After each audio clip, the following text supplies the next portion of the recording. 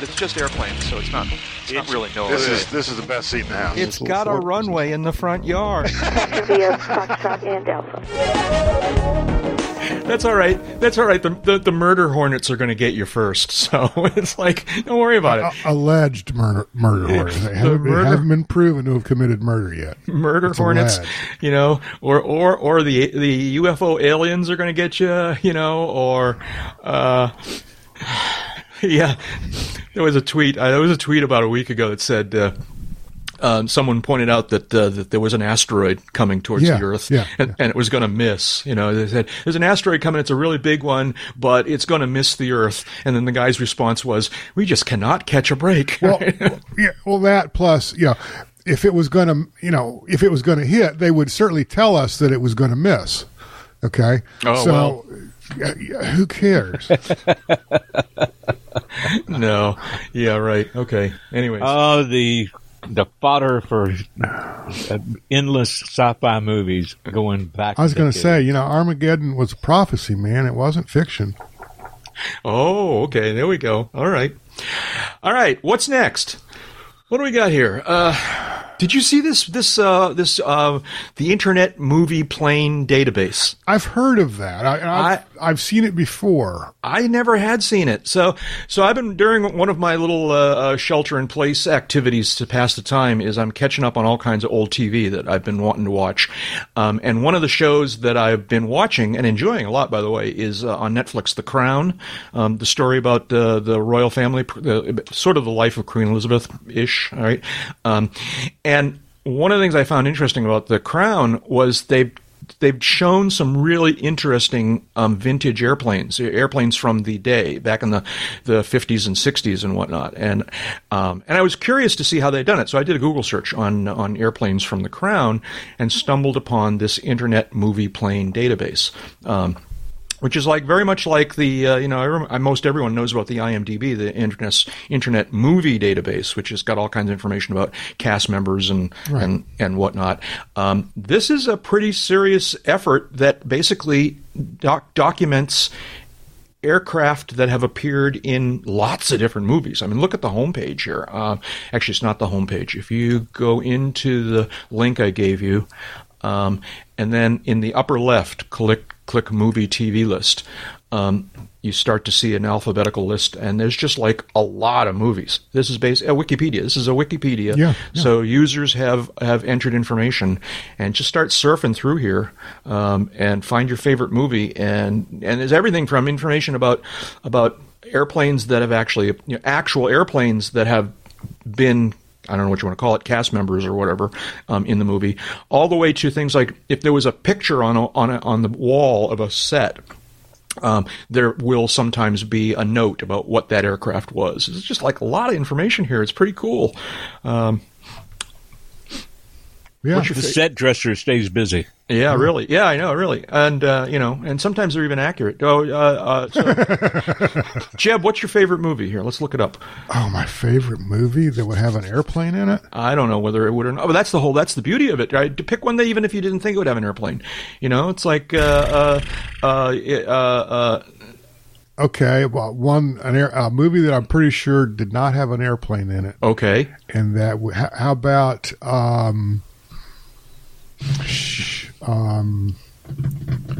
right, When Harry Met Sally. When Harry Met Sally. Okay, here we go. So that's fine. When you can search for it. I have this morning. The search was kind of slow, so I'm doing When Harry Met Sally. All right, it's listed, so there's information of some sort here. All right. Yeah, apparently they flew on an airplane. It showed, which is sort of, I bet they traveled around the country. I vaguely remember that. I haven't watched this movie in forever. But that's right, because they were on that airplane. There was a scene. It was okay. That wasn't the whole airplane. That was a set in Hollywood somewhere. Yeah, but there were apparently, because there are screenshots here, there were apparently cutaway, shots of this 737 United Colors 737 that they travel. And, okay, so I don't. What? Let's see. All right. I'll go with some of that. What's an airplane? Is an airplane or a helicopter? In what? Okay, is that what we're talking about? I don't know. Star Wars. There was no airplane or helicopter in Star Wars. You're saying you're claiming that, or you're saying that's what this thing tells you? I don't know if I'm claiming that or not. I'm postulating that. All right. Well, let's see what it has to say about Star Wars. So you said Star Wars or Star Trek? Star Wars. Star Wars. Okay. Episode 5 or whatever the hell it was. 4. By the way, I'm almost caught up. I've actually, that's one of the things on my list. Believe it or not, I have not watched number 9. What's it called? Skywalker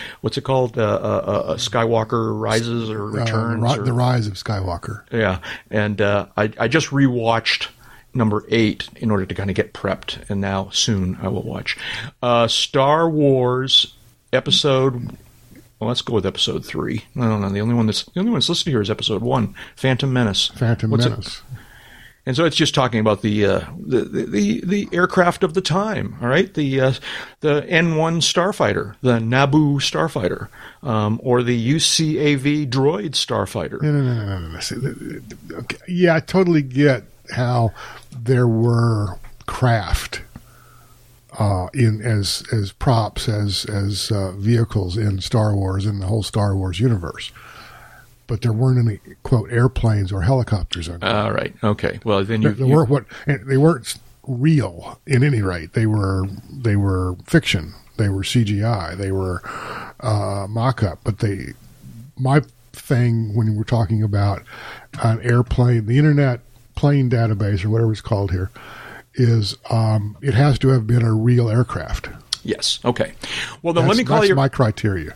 Let me call it, whether or not you're interested in the TV series of The Crown, the life of Queen Elizabeth, the airplanes are pretty fascinating. I would call your attention to all the really interesting historic airplanes that have appeared, apparently largely CGI. The one that really caught my attention was a couple of different times they showed a comet in flight, because it was the airliner of the day, right, for a period. And the comet, if I'm recalling correctly, the comet's the one that had disastrous crash problems, right? It had, yes. The windows popped out, right? Windows let go because they had corners on them. Right, and so there was a series of crashes that ended in, I think, them just retiring that airplane or something like that. No, they redesigned it and they fixed it for some different models. I don't know if they went back and rehabbed existing in-service airplanes or not. Yeah, but variations of it continued to fly as military aircraft. Right. But they had 3 disintegrations in flight. 2 were complete mysteries because they happened over water and they couldn't recover the wreckage. The 3rd one was when they had wreckage because it happened over land and went, metal fatigue. Yeah. But it was right. It was somewhat mysterious at the time for a while, it was unprecedented. Yeah. So I saw these airplanes. They were basically exterior shots of someone was traveling by the airline or this aircraft, and we saw it from the outside. And I was looking at the shot, going, "Wow, could that possibly be a real comet?" My research has indicated that it's not. It's a CGI comet, but it's well. And Dave's absolutely right. The basic Comet airframe was militarized into the RAF Nimrod, which was an anti-submarine and/or early warning platform. And I don't know, they may still be operational. I think they were phased out. It wasn't that long ago. Mm-hmm. Really? And I think there was a bomber variation on it early on too, and this all transpired because up until the Comet was put into service, the only pressurized aircraft that were out there in any numbers were B-29s, and only part of the B-29 was pressurized. That's right. Cabin, cockpit crew, a tunnel leading back to a crew department where the waist gunners operated their guns remotely, and a tail gunner, they were pressurized throughout that. But the rest of the airplane wasn't. And work hardening, the fuselage flexes, it swells up. When it gets pressurized, it shrinks when it comes down. Combine that with the sub-zero temperatures at its cruising altitude, and let's just say it didn't have a long lifespan. Mm-hmm. Yeah. I'm sorry. I'm just. I was listening. That is interesting. I was just scrolling through the list of all the airplanes that appeared in the Crown, and it's pretty impressive actually. But anyways, the internet. I'm sorry. I got to get the name right. Where'd it go? Here, scroll back to the top. The internet. Now, see, I can't even find it spelled out. Anyways, the Internet Movie Plane Database, IMPDB, which is actually the URL. It's impdb.org. And eeny, meeny, chili beanie. Yeah, no, we're about to speak. It's a cool site. I like it. I'm gonna be visiting this a fair amount now that I know it exists. And like a lot of these crowdsource things, it needs money for paying for the servers and perhaps other things. They're urging us to donate, and I may do that. But consider that. Anyways, all right. Well, yeah. Is it time to start this thing? Did you? I hit record? I should hit record sometimes. You did push record, right? I should hit record. Yeah, but I can do this. I can say, welcome, folks, to Uncontrolled Airspace, the General Aviation Podcast. I'm Jack Hodgson, coming to you from alongside the banks of the rushing, raging Cocheco River here in Dover, New Hampshire. It has been rushing. We've been getting a fair amount of rain up here lately, and we get a big rain event, and the river. So the river. Not only does the river go by my neighborhood here, but there's actually a pretty dramatic waterfall-y kind of thing. All right, it's literally a mill dam. That's what it used to be back in the day. And then the water cascades over the top of the mill dam across a bunch of rocks. And very, very dramatic when the water's flowing, and it has been lately. There's been some days when the river's really roaring over these falls.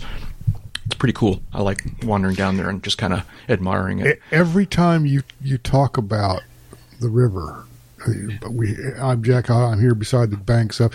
I am convinced every time I hear that phrase that the next words will be by the banks of the Gitche Gumee. Because you're a child of the 60s as well. I'm a child of the 60s as well. Yeah, that's right. I'm here in my our virtual hangar talking to my good friends. That voice there is from somewhere near Sarasota, Florida. The raging Sarasota, Florida, is Jeb Burnside. Good morning, Jeb. How are you doing? I'm fine.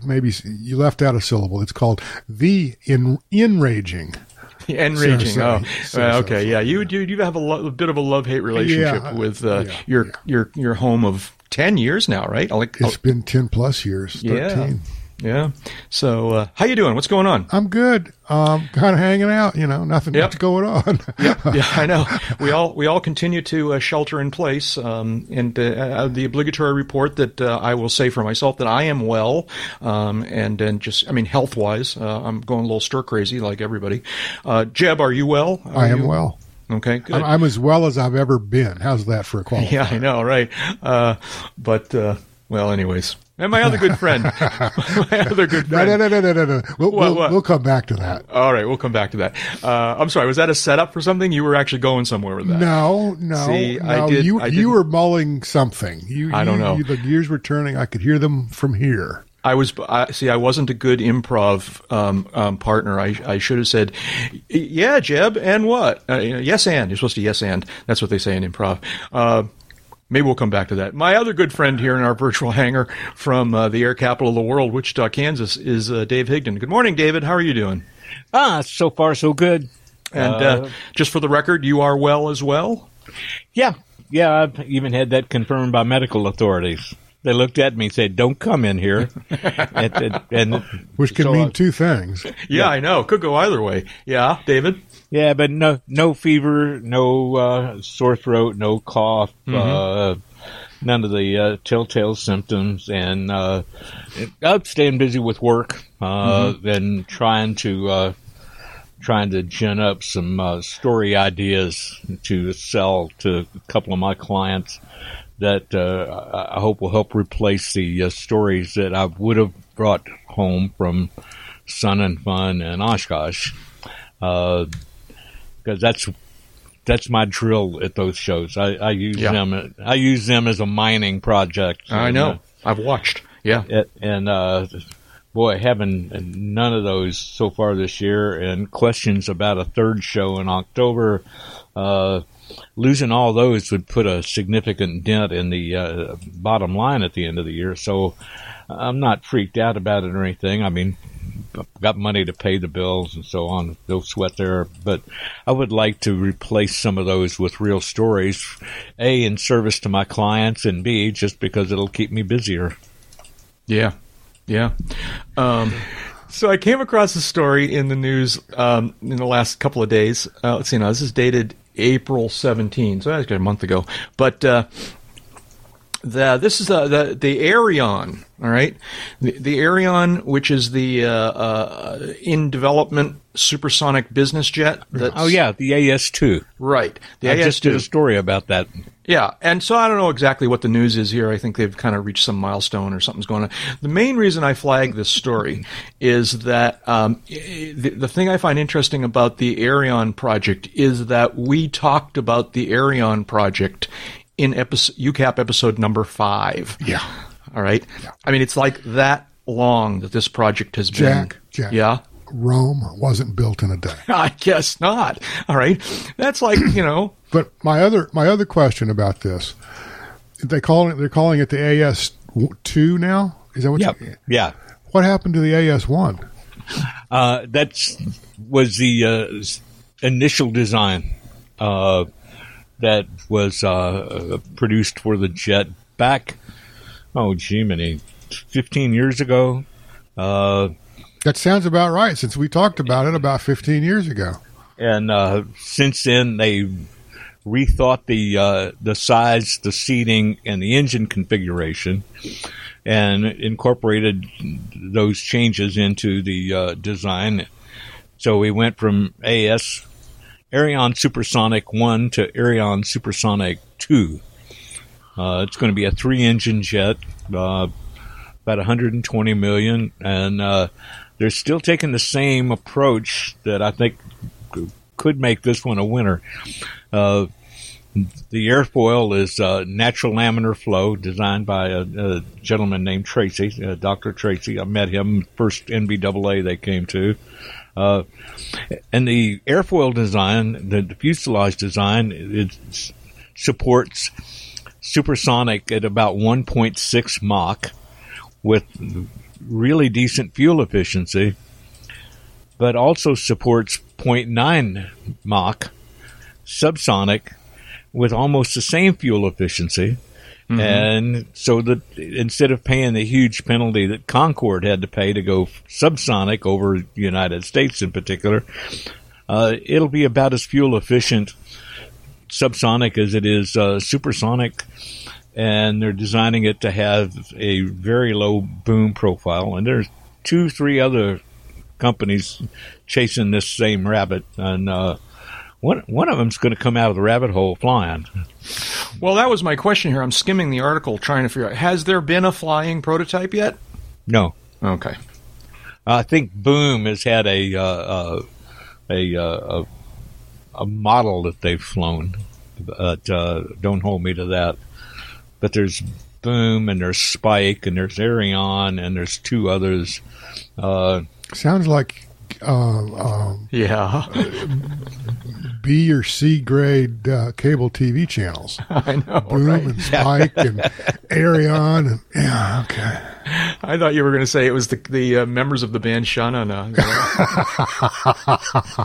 Well, there's a specific engine in development for it. If I remember my story correctly, that's a product involving GE's engine group.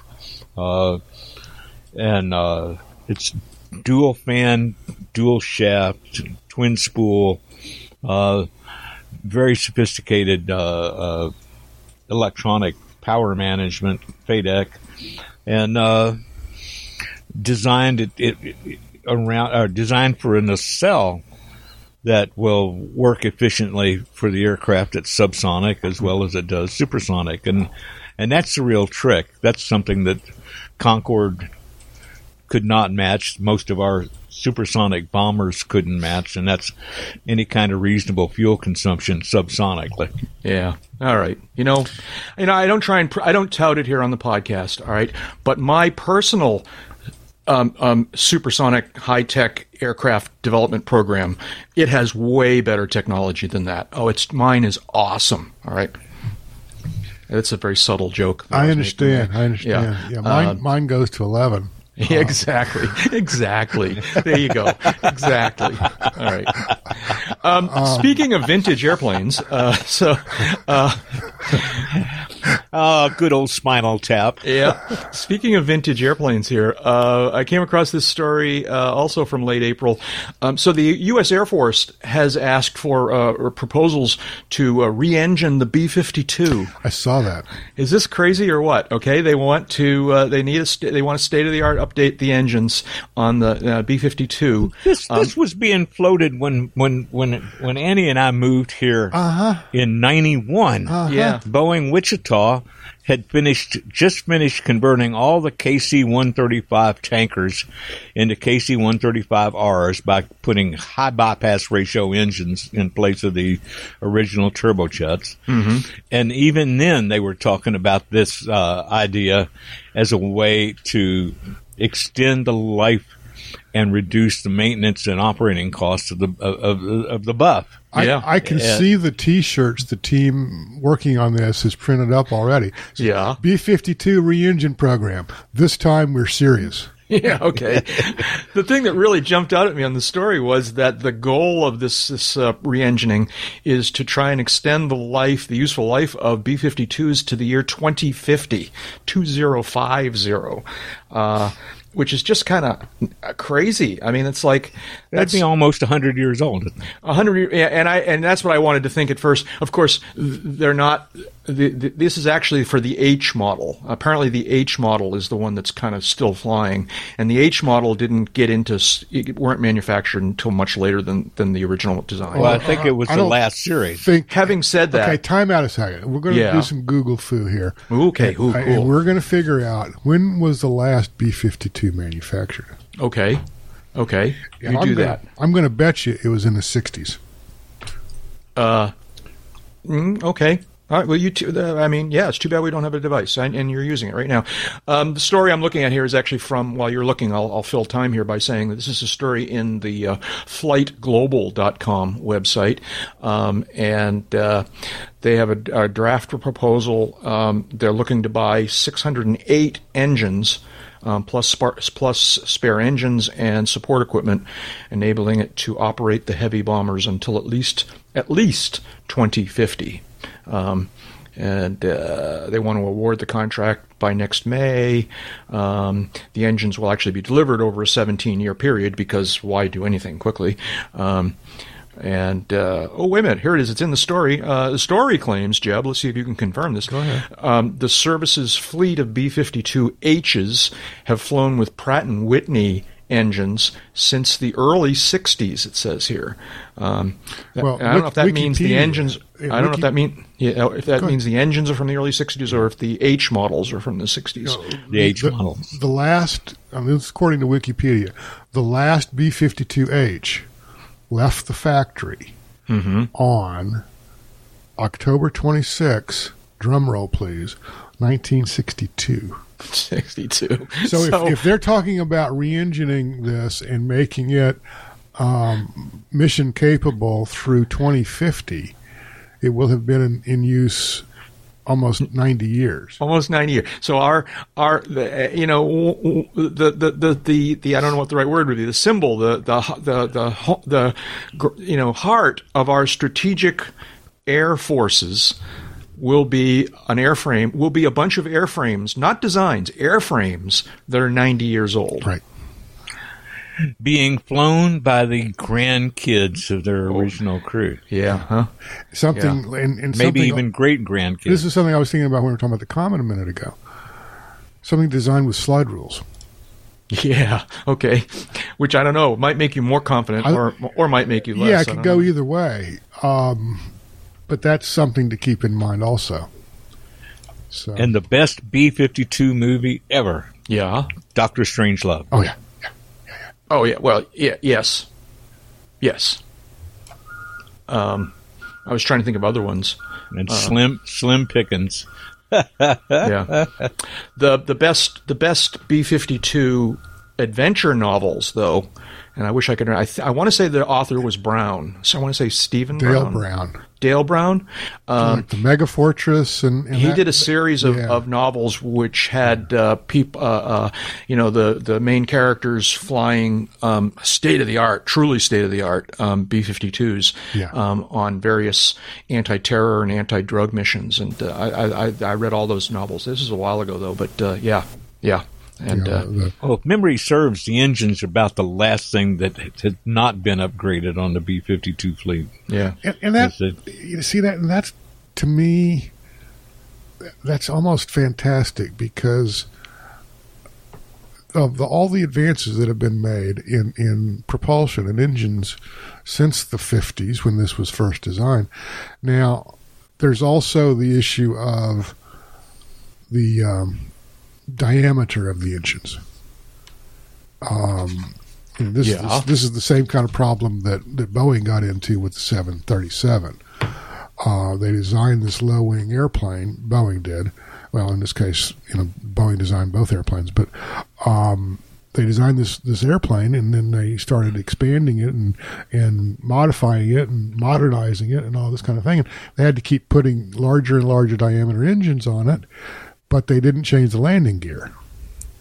So I wonder what, if anything, Boeing is going to do with. Are they going to, for example, if they're in fact going to re-engine the B-52 after pick a number of attempts over the years, are they going to stick with, I should say, an 8-engine configuration? Are they going to go with a 4-engine configuration? What's going to happen with all that? The other question comes up is, what's all this going to do for endurance and range? So I would think, they've got to have the same amount of thrust at some point, or even greater thrust available. Right. But can we do that more efficiently, and can we extend range and endurance? I don't know the answers to these questions, but it'd be interesting to know what they are. Well, and I know for a fact that we have at least one listener who is actually deeply in, was in fact a buff pilot, and from time to time checks in with information for us, maybe answering these kinds of questions. And if he's so inclined, I would love to hear from him again about his take on this whole situation. We kind of it's a dramatic airplane. It's one of, I've talked over the years about my list of airplanes that were just the right design, the design that just clicked, and the B-52 obviously is one of them. It's just a design that lives on because it was so right, so we make a little fun of this, but a cool airplane. Yeah, quick story. When I was about 10 years old, every July, my father took us all to this huge trap shooting competition in Vandalia, Ohio. And we got up there early one day. We always stayed in the same motel and ate at the same restaurants. And my brothers and I terrorized the trap line, which was a mile and a half long of traps for trap shooting, where they throw the clay pigeon out. And we went to Wright-Patterson Air Force Base one day to go to the museum, and it was a day the museum was closed. Big disappointment. But my dad parked us just outside the fence, just off the end of one of the runways, where we got to sit and watch a Buff do its takeoff roll from a mile and a half away when it started.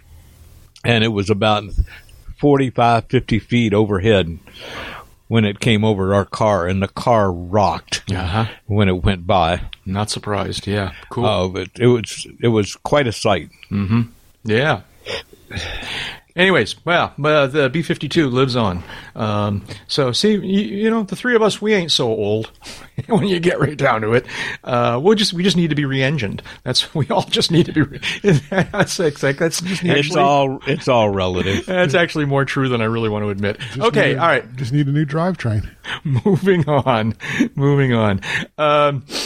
So has Harrison Ford been up to his more hijinks? What the heck is going on here? I have no constructive comment. I confess I haven't hardly read this story. Did he once again land on a wrong runway, or what? Apparently, he crossed a runway without a clearance. So he was taxiing. Yeah. Okay. Because apparently he's getting he's receiving a talking to, right? So this is a story from The Hill, one of our favorite aviation publications. It's not an aviation publication, folks. It's not even not even a favorite publication. Yeah, it's not even a good political publication. Yeah, okay. The headline is FAA investigating incident involving Harrison Ford saying he misheard tower instructions. And Federal Aviation Administration investigating an incident in which actor Harrison Ford did not comply with tower instructions to wait for another aircraft to finish landing, saying he misheard the directives. So, oops. Yeah, okay. Was this a close call, or did he just technically not? No. What are the categorize that as a runway incursion, loss of separation? Yeah, he was supposed to wait on another airplane. Yeah, and so it was just a technical loss of separation. It wasn't an actual dangerous close encounter. Yeah, okay. Didn't look like it. Yeah, okay. So, anyways, all right. You know what? There, but for the grace of I don't know what, go I. We all need to pay attention, but these things happen, I guess, right? Often enough that we've even had senators land on closed runways over work crews. That was okay. I'm not sure if that was the same situation, but okay. Jeb, you sound like you were about to. You were about to be horrified, I don't have a whole lot to say. Yeah, okay. All right. Yeah. So, anyways, I guess that's all there is to say about that. I'm not nearly prepared for the next story. What's next here? My closing comment on this, if it hadn't been a celebrity movie star, we wouldn't have even heard about this. Well, there's that too. But of course. Because this happens. This has to happen pretty, often around the country. It happens a couple of times a week, and that's after years and years of education and outreach by the FAA. Maybe I can come up with a runway incursion number here while we're talking, but... Right. Anyways, okay. All right. Be careful out there. This is a story from... I found it on Twitter, but it's from the Twitter account of the Aviation Safety Network. And it's about an accident. I guess it may actually be an NTSB report. Anyways, it's an accident report of some sort about a King Air that crashed. Long story short, this caught my attention because the part of the probable cause that they indicated had to do with the failure of both AIs, attitude indicators, on the aircraft. And my observation is, I don't understand how that can be the cause of the crash, since you don't need even one AI to safely fly an IMC. That's why you're doing cross checks. That's why you're doing a scan. All right, there are other ways to. I don't know. I'm probably way off base. I'm not an instrument pilot. I don't know. Say that again. David, I heard what he said. So, David, tell me why I'm wrong, because I wouldn't be surprised. Well, the theory and what they teach us in instrument training is how to cross-check all your other instruments to make up for the failure of one of the instruments. And the attitude indicator, of course, is the scariest one. But your inner ear is the biggest liar in the universe. Well, almost the biggest liar in the universe. We won't go into that one. But losing the attitude indicator in IMC, that's challenging stuff. That's challenging stuff. And if the IMC is really thick and you got to go a long way through it, cross-checking those other instruments should let you maintain straight and level when you need to. But I'll be the last one in the world to claim that, that's a piece of cake. That's not a piece of cake. Yeah. That's really stressful and you got to kind of get ahead on your scan because of the lag in response of the old analog instruments. So it'd have both. And what puzzled me is why they took off what the first one failed to begin with. Yeah, so I'm sort of reading more closely the summary of the probable cause here. So it talks about the fact. So it says 1, for undetermined reasons, the left side attitude indicator failed in flight, and then it says 2. Although just before takeoff, the crew acknowledged that the right side attitude indicator was not operative. They expected it to become operative at some point in the flight. This is what it says here. As a result, they did not refer to the minimum equipment list and departed into instrument meteorological conditions with an inoperative attitude indicator. And it goes on. There's actually 7 items here. It does talk a little bit about lack of recent experience or time in partial panel flying.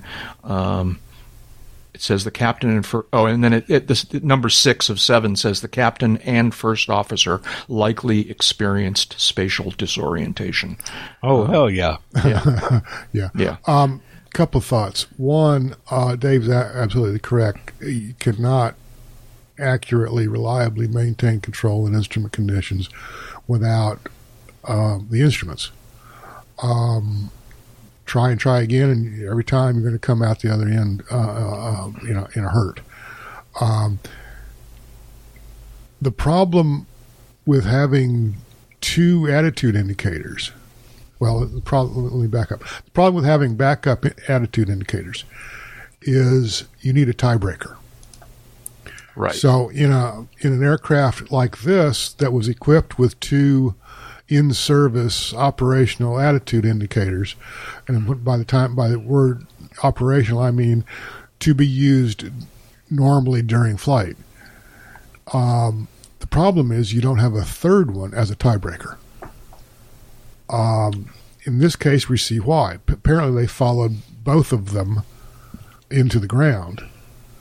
And if they'd had a third one, the chances of all 3 of them dying without some other systemic failure is pretty slim. So that's one solution, if you will. You want to call it a solution, or one of the jumping off points for getting out of this kind of accident. My airplane has only 2, but they're powered independently, and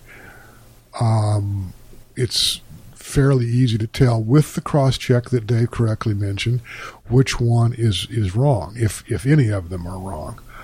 And that's, the key to surviving something like this. We don't know what the failed attitude indicator. We don't know if the failed attitude, the original, the co-pilot side attitude indicator, what its failure mode was. Mm-hmm. We don't know if it was presenting something, or if it was reacting somehow to the plane's changing attitude, and we also don't know how that may have comported with the other attitude indicator. But cross-check.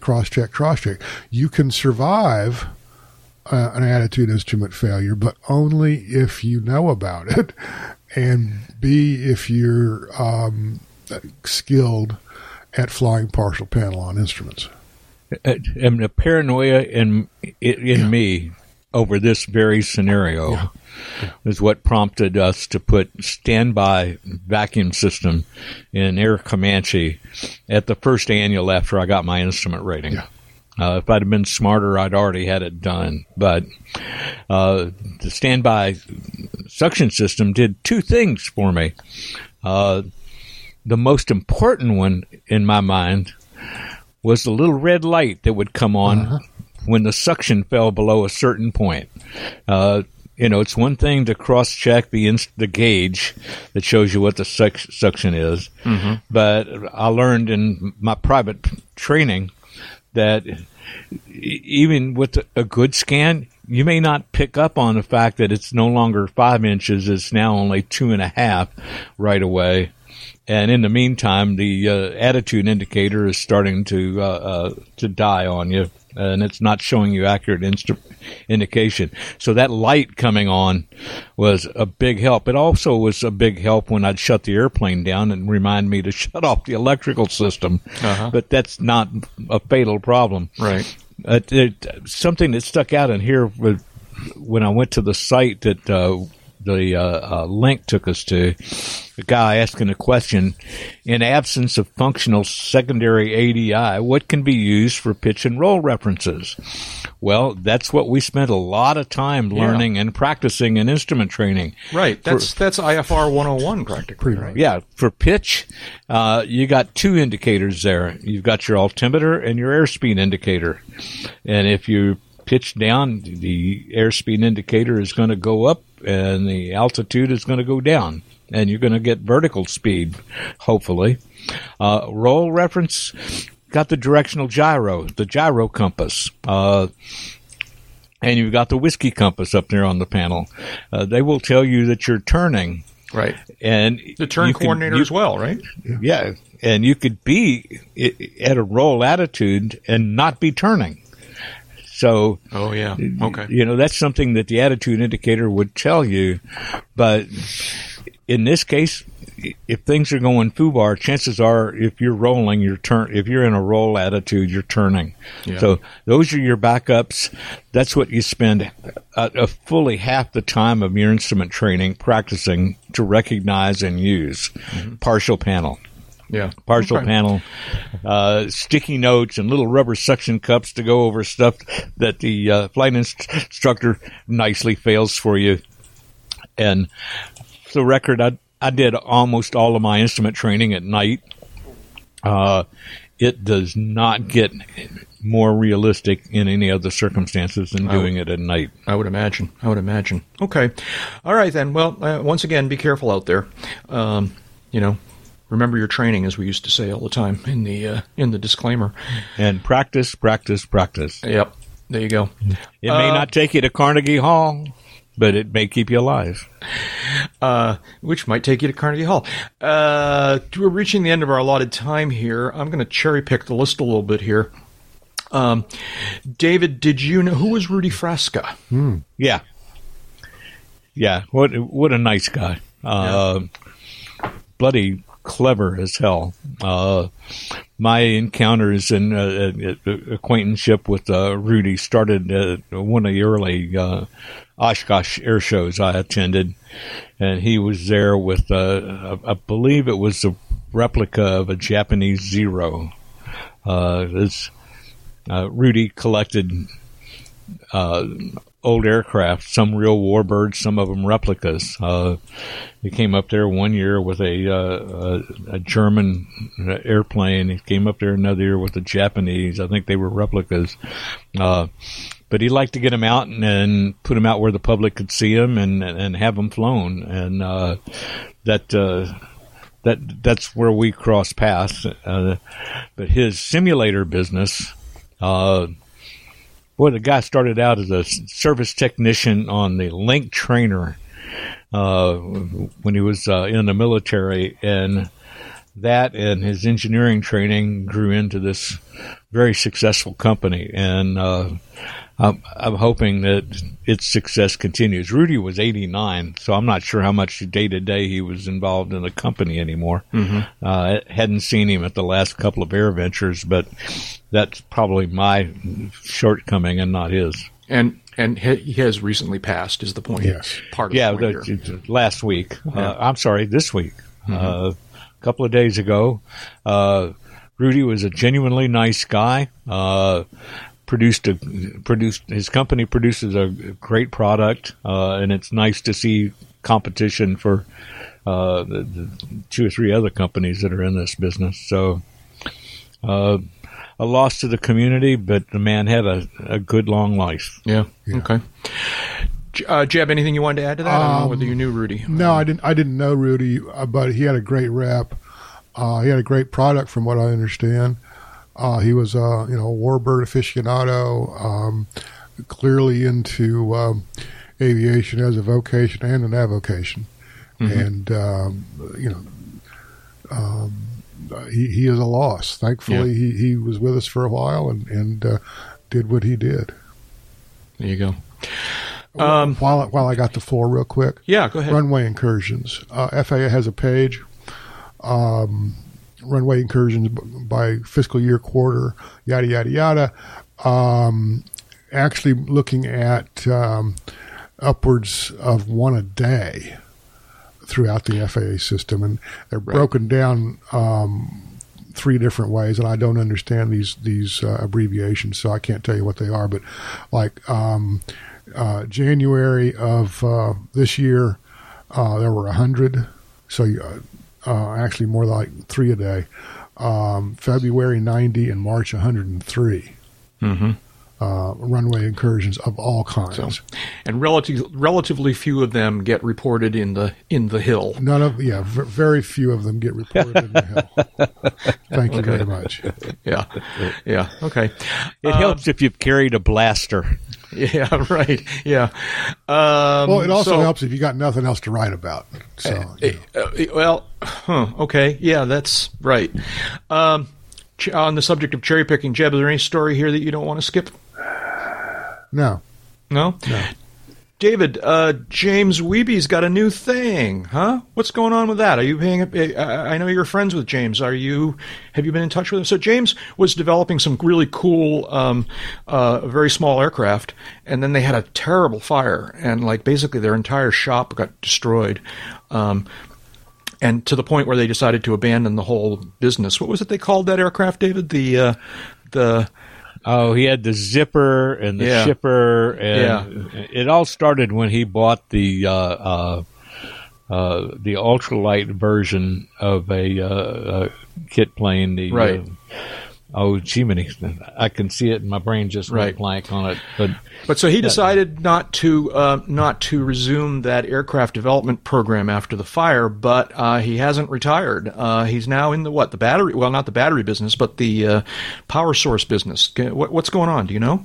Well, he's James is an electronic engineer and worked in the computer business and storage, and made a fortune there that he was able to jump into his airplane ambitions, and the B-Light and the Chipper and the Pro Cub and the Skydock, they were all interesting and ambitious takes on creating low-cost light aircraft for fun and flying. Now he's back into electronics, and this is developing a thin air.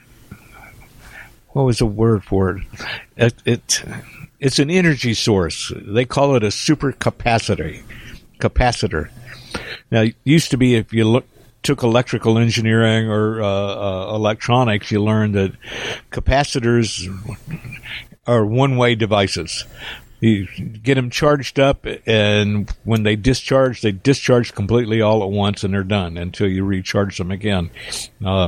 We had capacitors in the points distributors of our ignition systems for years, and that's what they did. They stored up a big chunk of energy, and when the points opened and let it discharge into the spark plug, and boom. Well, these supercapacitors, and they've been using them for a while in some applications, don't discharge instantly, completely, and they found a way to modulate the discharge so that it can act like a battery. And they've got the device they call the Thin Air. It's a 8-day, 7-night solar-powered device that provides power where you need it when you need it. I can't think of a better way to put it.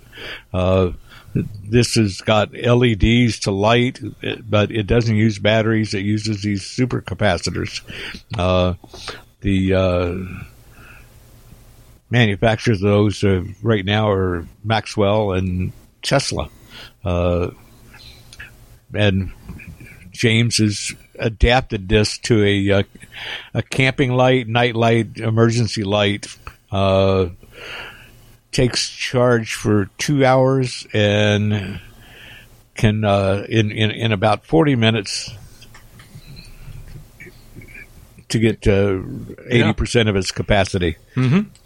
Yeah, this is the thing. Power storage, mostly in the form of batteries, but others as well. Obviously, is a big thing. And it's light. The one that he's been working on and he's pushing right now weighs 22 ounces. What is that? Pound 8 ounces. Yeah. It can charge a cell phone 2 to 3 times on a single charge from the 35 watt hours that the Air Power can charge up to. Yeah.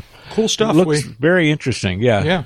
Maybe keep an eye on this and wish him well. And I hope this takes off and provides him years of work and success. There we go. There's one other thing I want to talk about here, but first, David, let me give you the same chance. Anything else you don't want to skip on this list? Well, I want to point out one thing here. Yeah. And where was it? It was back when we were talking about instrument flying. The link that says what to do if you find yourself inadvertently in a thunderstorm. But barring the fact that you should have already turned around and you didn't, and now you've got to deal with it. I'm not going to dive into this here, but folks, it is worth every minute that it takes to read it and absorb it and put it into your brain as a way to get out. This story, you mean? This Bold Method story. All right. Well, even though we don't talk about it too much, I'll make sure it's in the show notes if anybody wants to take a look. It's from the aviation website Bold Method that you can probably find with Google as well. We'll put it in the show notes. Okay, great. What's next? So I wanted to. So this is UCAP episode number 499. And although I'm always quick to point out that doesn't mean this is the 499th episode, because we've done a great many episodes with letter suffixes on them, and we've also had a few of the numbered numbers that got skipped. There's a handful of those over history. So it's not number 499, but it's number 499, and the next one would have been 500, and that's kind of magical, I guess. And we're not, but the next episode that you hear will not be called 500. It won't be special in that regard, because we were going to do something really cool for episode 500, and then the pandemic and all of the travel restrictions made it very difficult for us to do what we wanted to do, and so we're going to put that on hold, and eventually we'll have some sort of special episode that celebrates reaching a magical number, but we're not going to do that for now. We're just going to kind of move on to the next I don't know, phase or era or whatever of uncontrolled airspace. But I did want to take a minute here just to kind of, I don't know what, reminisce or thank you guys. It's been a lot of fun. We're not done. Don't get anybody panic. But I've really enjoyed doing this. There are parts of it I'm not as wild about, but the talking to you guys every couple of weeks is my favorite part. And I just want to kind of thank you for taking me up on my crazy idea way back when. And I just want to invite you, the two of you, David and Jeb, to what if anything has this podcast meant to you? Is it? I don't know if that. I'm sorry, I'm dropping this in your lap, but any thoughts on? Didn't we talk about surprises? Yeah, I know. Long, strange trip is, here we are. Crazy, huh? Yeah, crazy. Still crazy after all these years. That's a good one too. All right, there we go. I'm working on episode titles here. I'm testing them all out here. No good deed will go unpunished. Well, okay. Maybe that's it right there. If we ever get around to doing a good deed. Yeah. I can't imagine. I wonder if we actually use it. Go ahead, Jeb. Were you about to say something? No, I think back to those early Jane, you ignorant slut days and why in the hell you put up with us to begin with. But it's been a fun ride, and I thank you, Jack, for putting this together and keeping it together. And I look forward to doing it some more. Yeah, me too. it's the thing that. Before I say anything, David, any thoughts from you about the sort of experience or the whatever? It's funny because I'm sorry, I asked you to talk and then I'm going to interrupt you. Here's one thing that's really weird. All right, so when we started doing this podcast, all right, we had to tell people what a podcast was. I mean, like nobody understood. It was a totally new. It was really early. We weren't the very earliest, but we were probably a year, 2 years into when podcasts even existed when we started this thing. And I'm sure you had the same experience. Whenever we told someone we were doing this thing, we had to also explain what a podcast was. And now it's the other way around completely. Everybody knows what a podcast is. Podcasts have really, really come into their own in the last 5 years or so. And so it's very different in that regard. It's like, that strikes me as odd anyways. I had to put the name. So the official name of the podcast is Uncontrolled Airspace, but I've always said and written Uncontrolled Airspace, the General Aviation Podcast. And the reason I did that was so that people would know that it was a podcast and the word would be there. I also wanted it to be Google searchable. I wanted that, and it worked for a long time. I haven't done it recently, but for a long time, if you Google searched General Aviation Podcast, we would be on the first page. Not first necessarily, but we were on the first page. Now you don't need to tell people anymore what a podcast is. Everybody, I think, basically everybody knows what a podcast is. David, what has it meant to you? Anything in particular? Well, it surprised me. I was not exactly comfortable with the surprising amount of notoriety that being part of this little podcast generated for me very early on. I remember that. Yeah. And since then, interacting with the listeners like we usually do at our tie-down party at Oshkosh, which of course is not happening this year, that's been extremely gratifying. Occasionally meeting people out in the world who, oh yeah, I'll listen to that. That's been gratifying.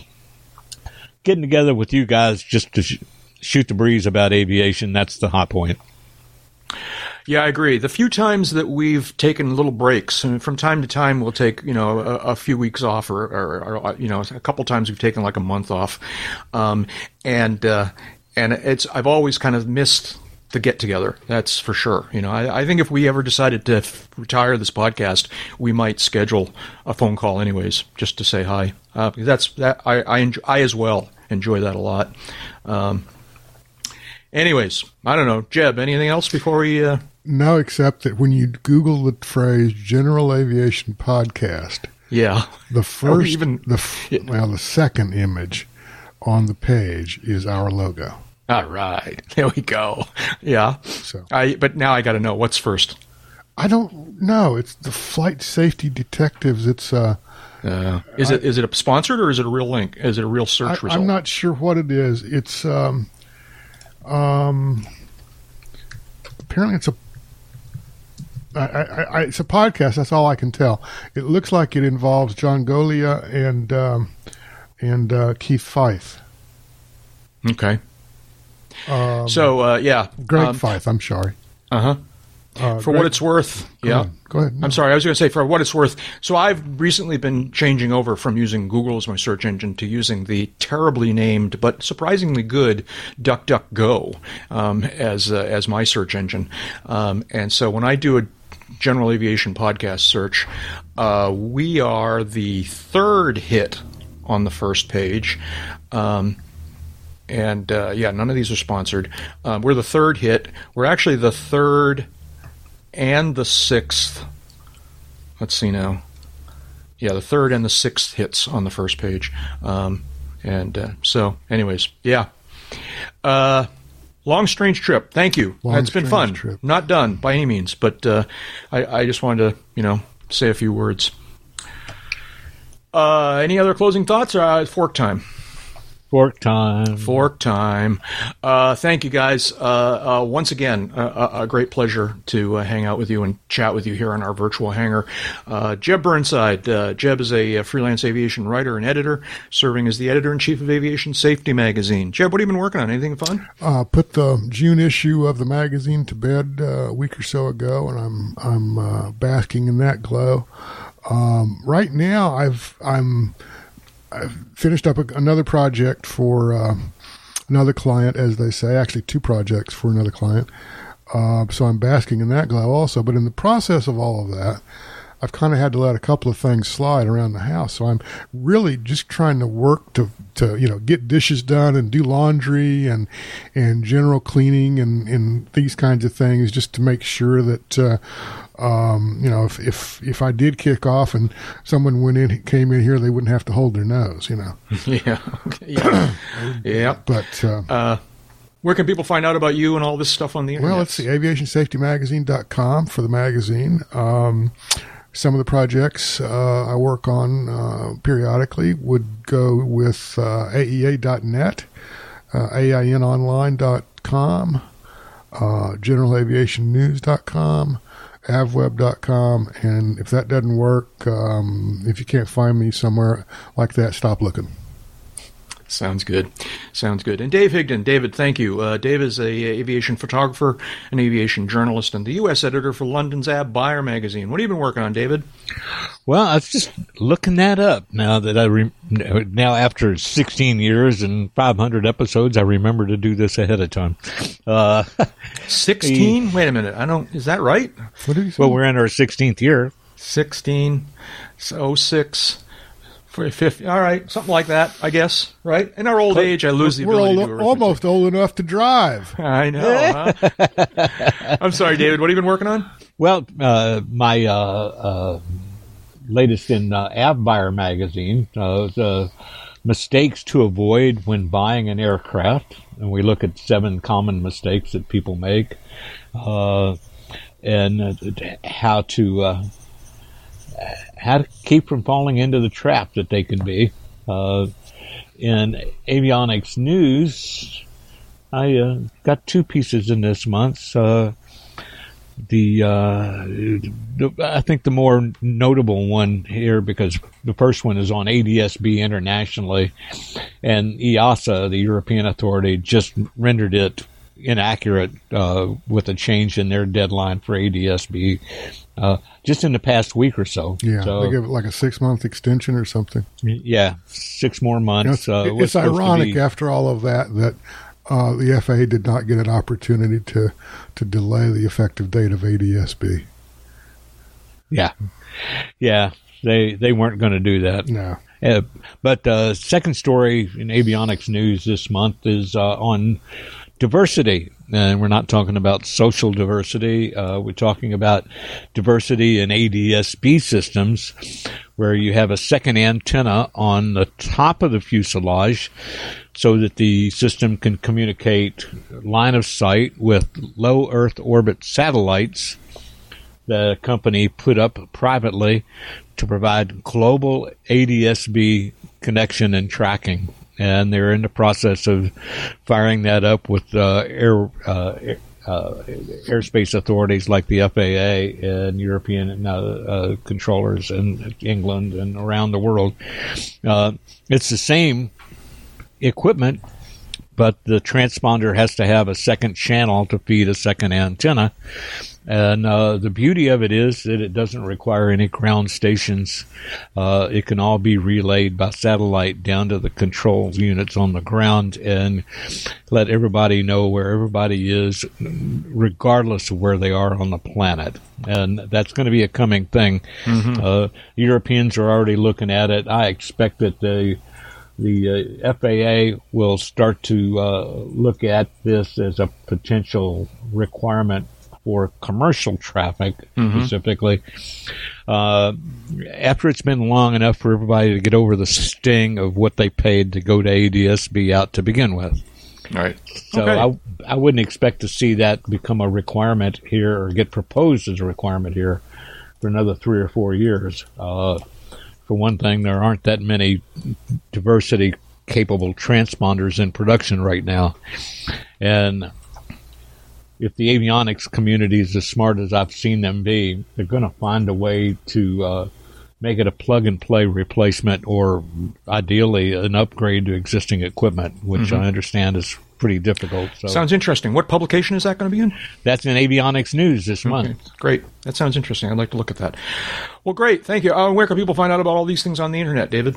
Well, AEA.net for my avionics news work, avbuyer.com for my business aviation work with those folks in London. Or you can find me as Real Higdon on the Twitter machine, and I'm on LinkedIn. Sounds great. Sounds great. And I'm Jack Hodgson. I'm a private pilot, a freelance writer, and a digital media producer. Unlike you guys, and I'm a little jealous of you guys, at least in this regard, and that is that my day job has completely disappeared in these pandemic times. The live gathering, live events world is just completely on hold right now. And so I've been home for the longest I've been home in a couple of years, and there's no end in sight. So I've got no day job. I'm just kind of like semi-retired. Well, so I'm learning. As I mentioned, I'm learning some new digital media skills, particularly in the area of motion graphics. So I'm having a lot of fun with that. Continuing to study my Italian, getting a little bit better at that, but still don't have the courage to say it in public. We'll get there eventually, one of these days. Were you after some better pizza recipes or something? Something like that, yeah. And I actually, in my study of the Italian language, I keep coming across references to food, and I'm going, oh, I've had that occasionally in my life, but not regularly. I want to eat that. So once restaurants reopen, I've got a list of Italian restaurants I'm going to go visit, not to speak at, but to eat at for sure. Let's see now. And I'm continuing to try and log all of the old UCAP content for a variety of different projects that will be announced as time goes on. So keeping busy for the most part here during these pandemic days, and more as time goes on. You can find out about me online, most of the usual places, just by searching for the username Jack Hodgson. For example, YouTube, Jack Hodgson, Twitter, Jack Hodgson, Patreon, Jack Hodgson. On Amazon, you can find my ebooks by searching for Around the Field in the books section, and you can sign up for my email newsletter at my personal website, jackhodgson.com. UCAP, of course, is also available on the internet. You can find us on Twitter at Class G Airspace. That's Class, the letter G, and then Airspace, all bumped together. That's on Twitter. On Patreon, we are Patreon/Uncontrolled Airspace. And, of course, our homepage, our main website is uncontrolledairspace.com. David, was there something you were going to tell us? Well, obviously, we've lived a long time to be doing this podcast for so long and so many episodes, and the key to it all is aviation, because time spent flying is not subtracted from your lifespan. Bye-bye. And that's enough talking. Let's go flying. And for all you younger pilots out there, or wannabe pilots out there, just remember, you have a choice. You can grow up and be an adult, or you can become a pilot. You can't do both. Yeah.